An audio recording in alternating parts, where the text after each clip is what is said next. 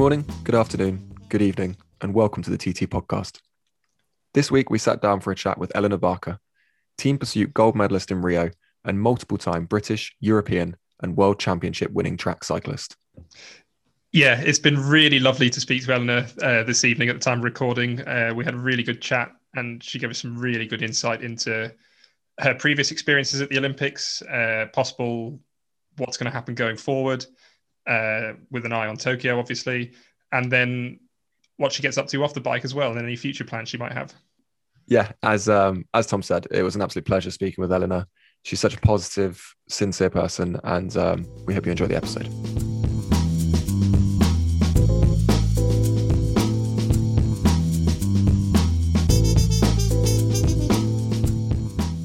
Eleanor, welcome to the TT podcast. How are you? I'm very well, thank you. How are you? Very well, thank you. Nobody's asked that back to us yet, so that's nice. Very well. Nobody's asked you back. You need to get some nicer guests. Well, he asks me every week how I am, and I never ask him back. So, sorry, I was just going to say, where are you at the moment? I'm at my house in Manchester. How's training? How's everything going at the moment? Is it a bit difficult or a bit easier now? It's all right, actually. Training is fine in terms of restrictions. I can train with all of my teammates on the road. We have been able to for a long time. We can go in and use the track in the gym. It's just the monotony now, and not having any races is, it's quite hard. And I absolutely love training. I really do. And I don't find it that hard to motivate myself through big training blocks without races. It's kind of, you have to get used to that as a track rider. But it is kind of getting to the point now where it's got to be for something, right? It's been a long time between races now. Is it starting to ramp up quite a lot now? And kind of how do you split it between track and road? So at the moment, I don't at all. I'm pretty much 100% a track rider now. And I'm lucky that I'm riding for a team that's really, really flexible, have absolutely no expectations of me, which is why I joined, I suppose, in an Olympic year, which is now the second Olympic year. So at the moment, I'm completely 100% full gas track rider. So obviously before we come on to Tokyo, I'd want to kind of just jump back and look at Rio, which was your first Olympics, won gold medal, set a world record, bettered it twice over. That's not a bad debut, is it?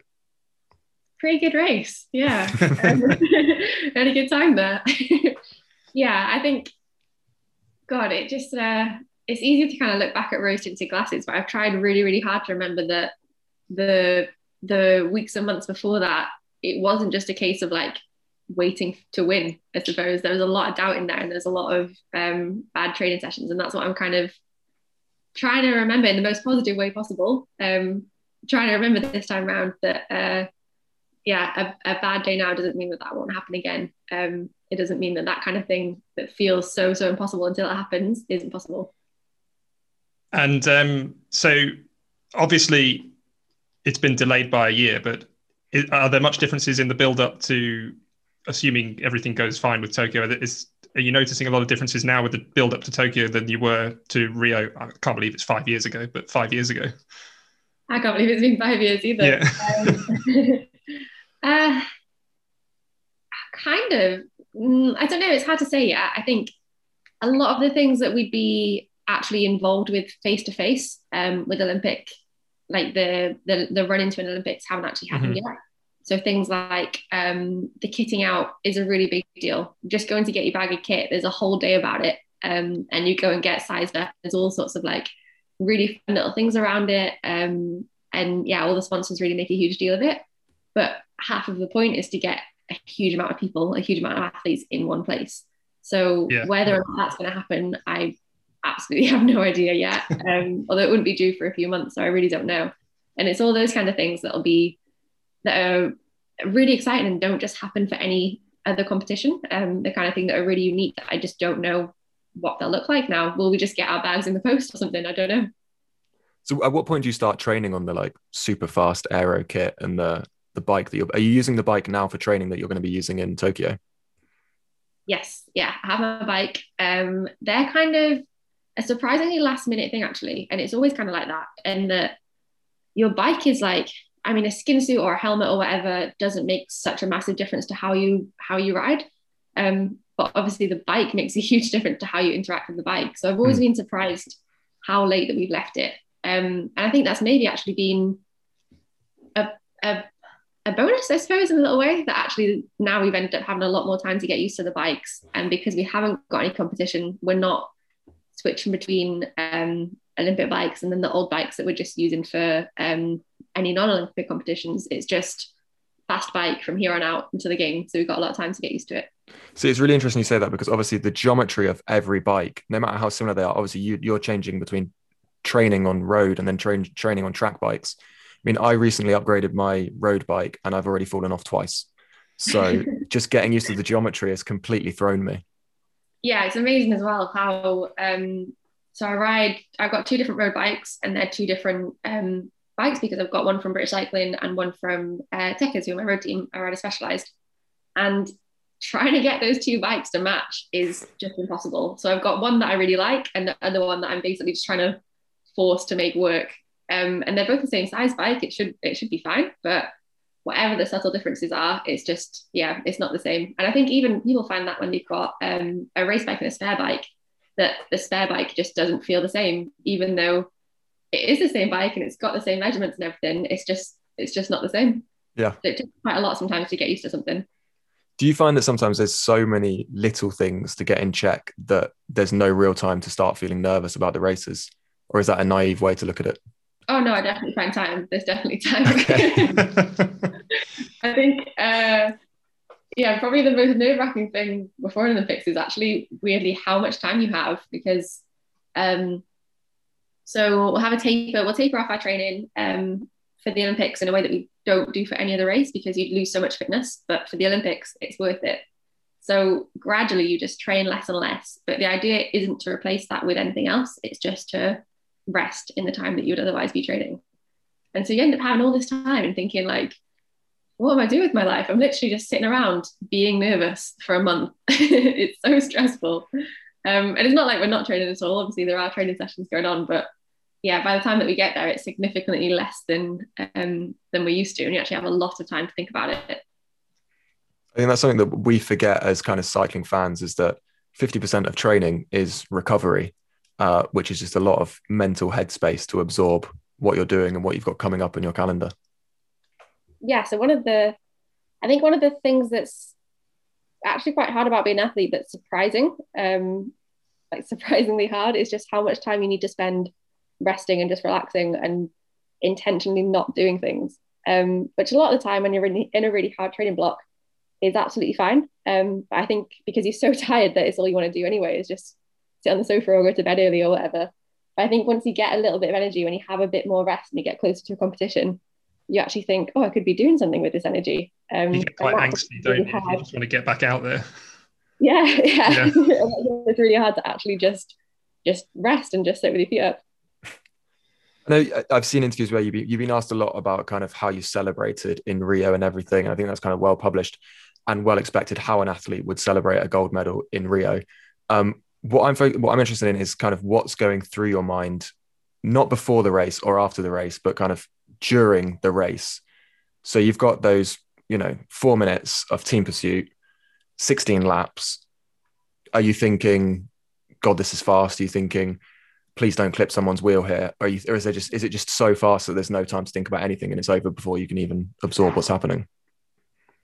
I mean, the only thing I really clearly remember thinking in Rio is that so if you watch the final back, I start losing the wheel a little bit. I'm a third rider, and so yeah, myself getting over the line is really, really important. And I start dropping the wheel a little bit, and I think I lose maybe a wheel length in the last half of the lap. But at the time, it felt like it was about the length of a lorry or something. And I was literally in my head thinking, oh my God, I've lost this now. Like, I've lost this for my whole team. They're going to cross the line first and I'm going to cross the line second. And it just felt awful. So the first feeling that I felt crossing the line was just relief. For like a second, it was just like, oh, we didn't lose. Like, oh, I didn't lose it. And then I was like, oh, hang on, that means we won. Yeah. This is the thing. I was looking back at it, and there was obviously so much pressure on the sense that you obviously set the world record in qualifying, and you probably thought, right, we're flying here. Then the US go and better your world records. This is a US team that's containing, well, former time trial world champion Chloe Dygert. Then you obviously set another world record in the next round. You're obviously you know that the US is strong. And I imagine when you start losing the wheel there, you're like, right, they're going to punish me for this.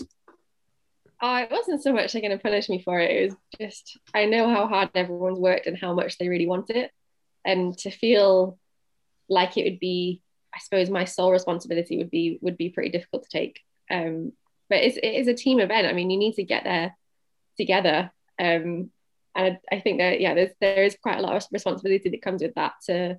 It's not just my dream, it's everybody else's dream as well. But I mean, it's not like I could have done anything else. I was trying as hard as I possibly could. Oh, it's all right. You did it anyway, so it doesn't matter. Yeah, thank God. And then you did enjoy Rio afterwards, did you? You got a chance to do that, which obviously, whatever happens in Tokyo will not be the same experience either. No, it really won't. Yeah, I think I probably had a fairly different experience after the racing to a lot of athletes. I think most people kind of just went out and partied, which is absolutely fair enough. That's what I do. Yeah. Well, I was really, really torn because I was like, well, do I want to just go out and celebrate now while I feel like this? Or do I want to be awake in the daytime and go and see all of the things that I really, really want to see in Rio? Had you ever been before? Never been before, no. But my older brother and sister had both been. My brother actually spent a few months there once. He went when the Football World Cup was there. Oh, yeah, stunning. Yeah. Yeah. So he kind of based himself out of there. But my family have kind of, I don't know if it's in our blood or how we're brought up, but we're all really, really into traveling. And I feel like there's so few chances to actually go out and see the place that we go to race in. Sometimes we might get a few hours here or there, but it's rarely enough to actually go and see something like really, really exciting. So I basically just went around like a tourist. Christ the Redeemer, everything like that, yeah. Yeah. So I partied a little bit, but I was far more interested in being awake in the daytime. Am I right in thinking that Tokyo, you almost have like a 48-hour window there? You've got to kind of be in, do your race, straight back to the airport. Yeah, I've heard that as well, actually. Yeah. So does that mean you're not going to have a chance to take your camera down to Osaka, see the cherry blossoms, down to Mount Fuji? Oh, I mean, I'm so glad that I hadn't got around to planning exactly what I was going to do yet. But I mean, I wasn't going to get on the flight home that we were supposed to get on. I was planning on staying there for a long time. So yeah, that's pretty devastating, to be honest. So obviously Tokyo is going to be big this year. I'd ask you what races you have in your sights. Yeah, that goes without saying, really. I'd ask you what race you have in your sights. I think one of the ones that I think a lot of cycling fans are really interested in seeing is the Madison being raced for the first time by the women at the Olympics. I know that yourself and Laura Kenny got the bronze medal at the European Championships in November. How are you kind of preparing for that? Because that's obviously, it's a 30-kilometer race, completely different to the team pursuit, which obviously you guys will be going for as well. So I'm actually reserved for that race. Okay. So most of my preparations will be for team pursuit. I'll have a little bit of a involvement in Madison preparations, but yeah, it would kind of be stupid at this point in time to really focus on that when actually my main event now, and yeah, my opportunity to get a gold medal is a team pursuit. Yeah, that was that. Okay, I'm glad you've answered that, because I was quite confused as to how you would kind of juggle your training between an endurance race and then one that's like the team pursuit, which isn't as endurance based. Yeah, team pursuit's a funny one. It's kind of like the worst distance, but it's still very much an endurance event. And I mean, you just have to look at like previous British winners of team pursuit have also gone on to win Tour de France's. So there is that capability in there. And the Madison is also only about 35 minutes, which I mean, it is a lot longer than team pursuit, but it's not in a different universe kind of thing. So actually physiologically, they're not the most different races in the world. And there is that kind of element of like on and off and taking your rest and that sort of thing. It's, I suppose, just a much more spaced out version or a more extreme version. I get that. Like my background is in long distance running when I used to be not too bad, not anymore. And I would always tell people that the 1500 was absolutely the worst event. Like it's far harder than a marathon. Like just the pure distance doesn't necessarily make it difficult. Oh my God, yeah, Yeah. absolutely. Well, there's something in that, isn't it? Because how long does a 1500 take to run? For me or for Just roughly. I don't even know. the world record's 3:27 something, I think.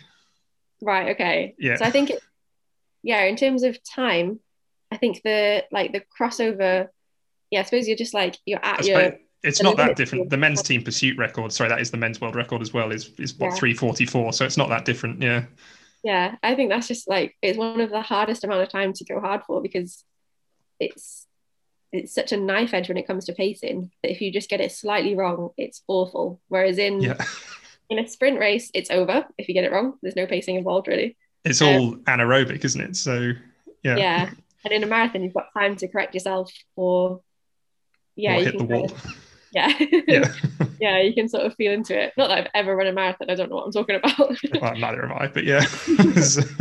With the team pursuit, how possible do you think it is that the 4-minute mark will be broken this summer?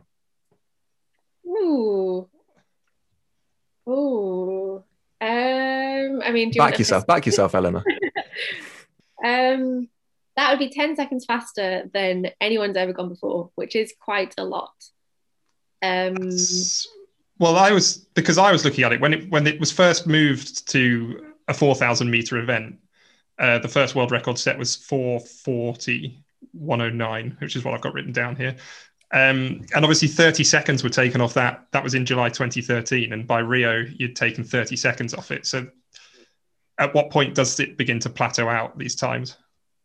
Yeah, that's an interesting one. I think when an event's so new, I think the first world record is pretty much just the first person to have a go. It was the first. It was the Italians. I can't remember where it was, and they 4:43 in a qualifying round, and then 4:40 in the. I think it was the European Championships that year. But okay, so I think the first time, like the times fell really, really quickly, and then it kind of settled at 16, and loads of teams were doing a 4:16 quite a while.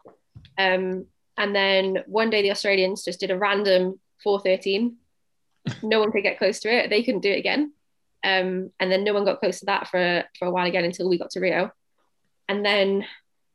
And does it always work that these world records, if they are going to fall, will fall at the end of an Olympic cycle? Because that's just how it's geared. That's what you're going for. Generally, yeah. I mean, it's where everyone pulls out the stops, where everyone's on their best form. So yeah, generally that's when they fall. I don't think the 4-minute mark will go this time, but I definitely think it's possible.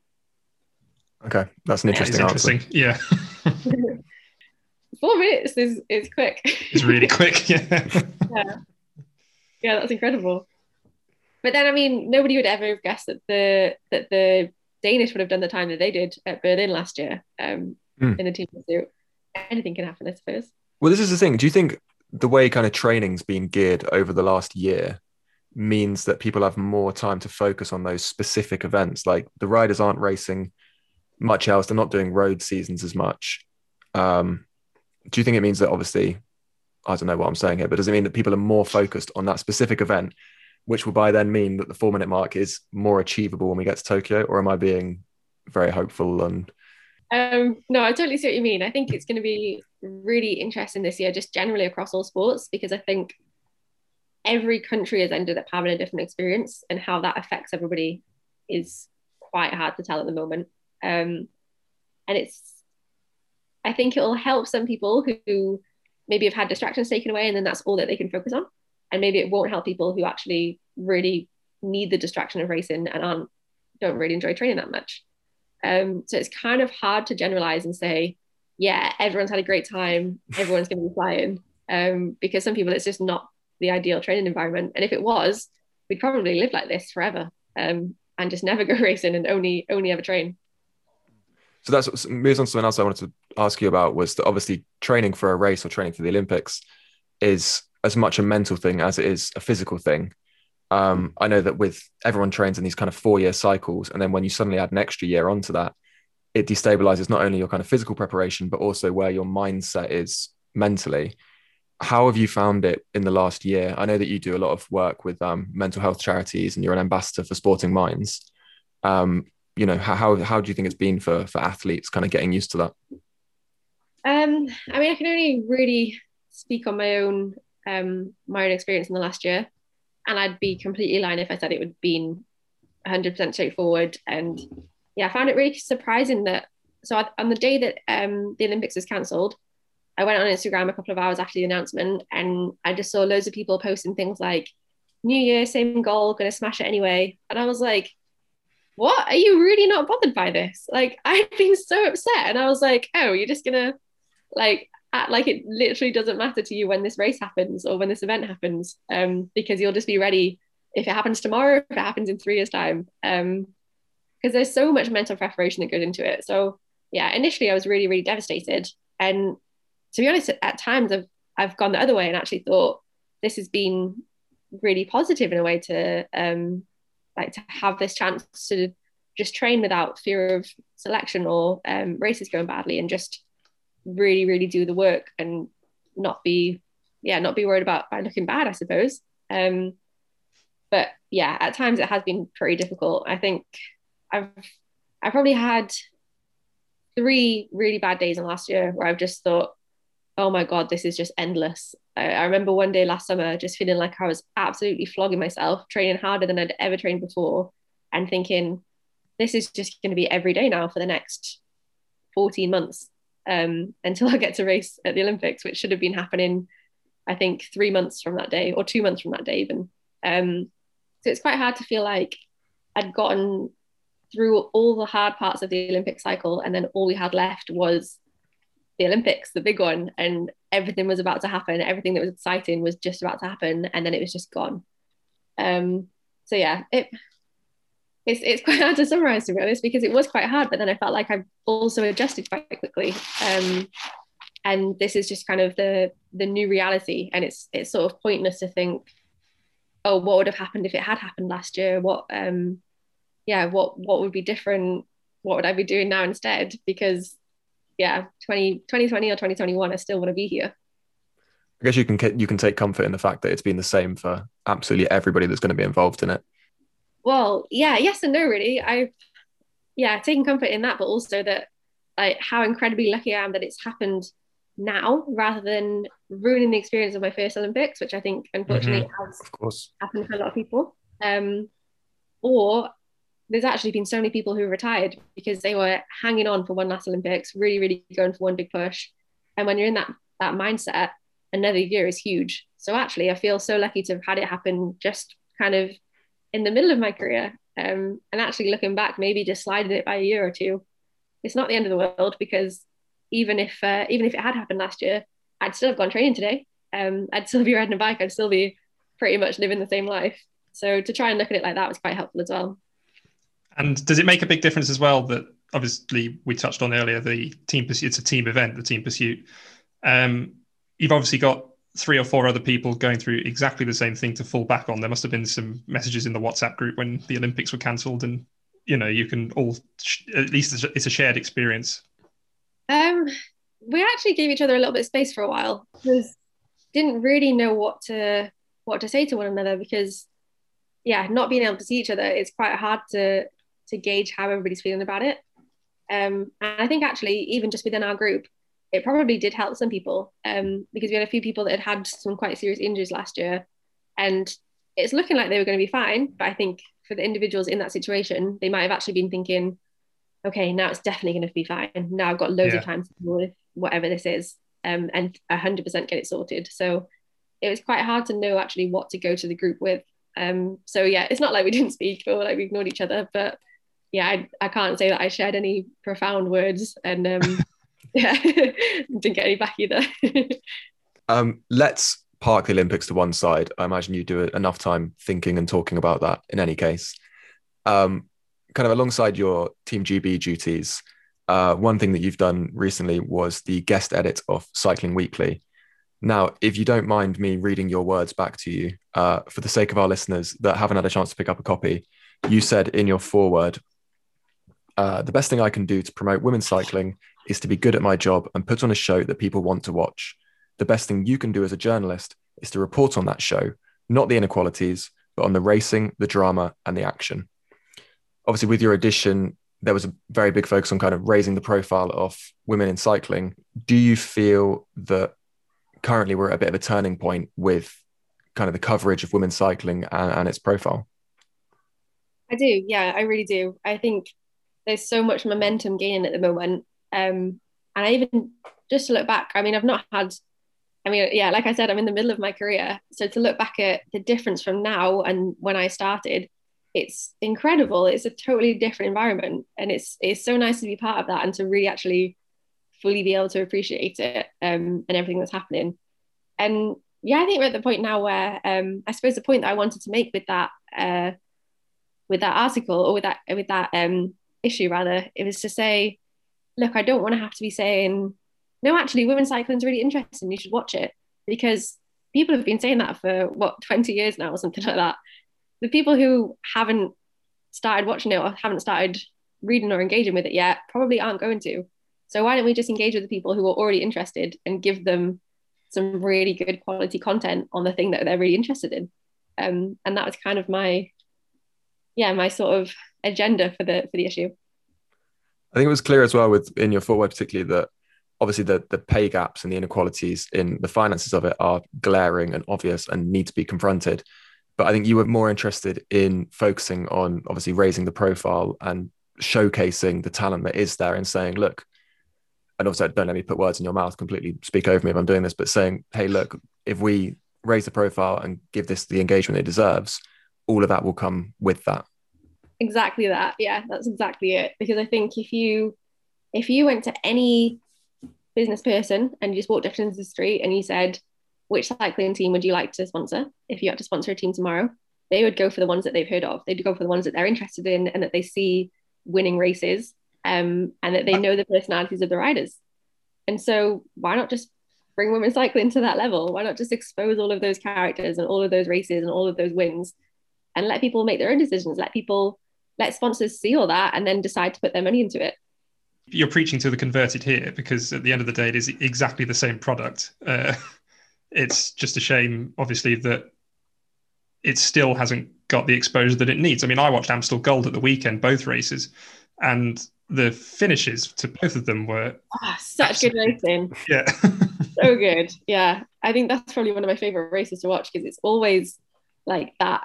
I think that climb into that finishing straight is just the perfect, I think the best finishes are when there's like a small group off the front and then the pack is chasing them, and it's like, oh, will they, won't they? They're going to sprint soon enough. And that was kind of the situation in both races. And I think that course just lends itself to it perfectly.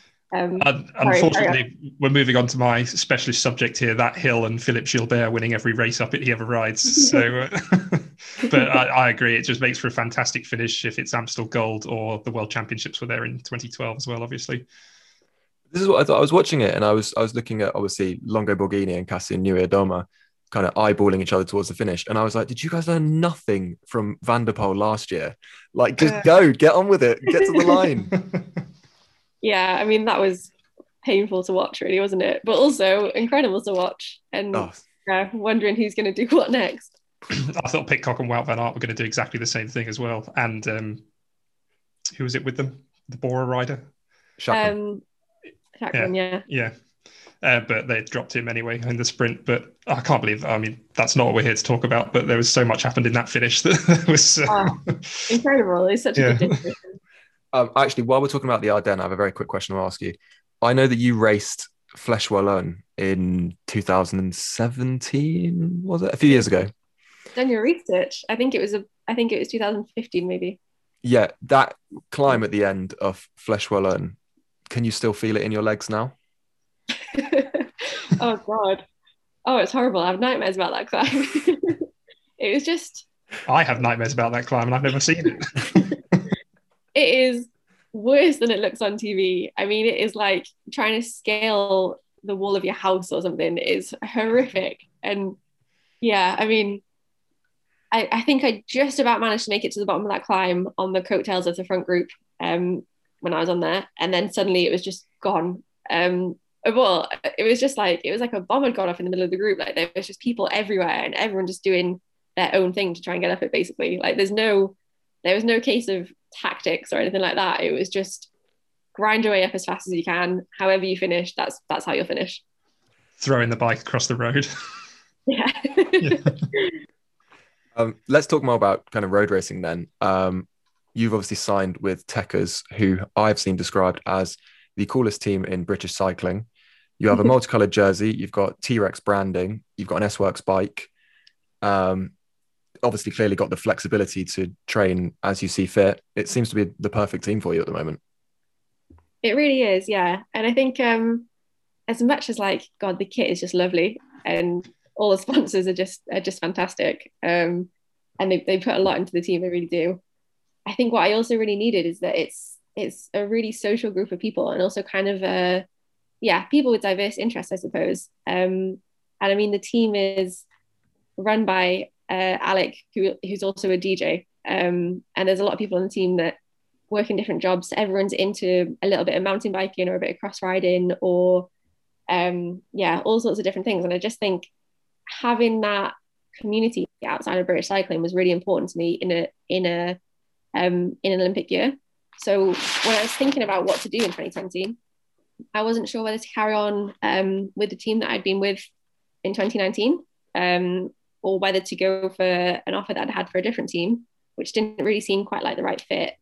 And I just wasn't really sure, because I didn't want to overcommit to something that I couldn't actually deliver on, particularly if those teams wanted me to race, which is fair enough. And I didn't think I'd be able to race on the road in 2020. Or do I ride for no team at all, which is what most of my track team teammates do.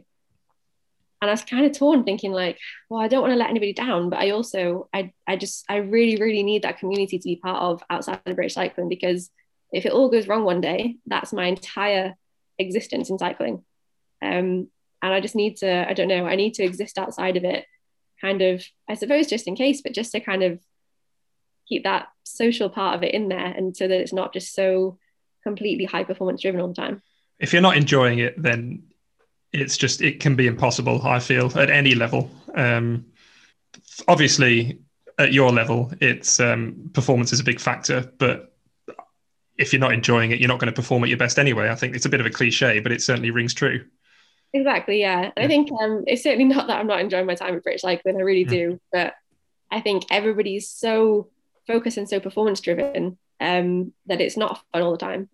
Whereas when I speak to my Tekkers teammates, they're cycling because they love it. I mean, a lot of them have got a 9-to-5 job, or have got something else going on in their lives, and it's a thing that they make time for, and a thing that they just really, really love to do and to watch on TV and to talk about, and be involved in.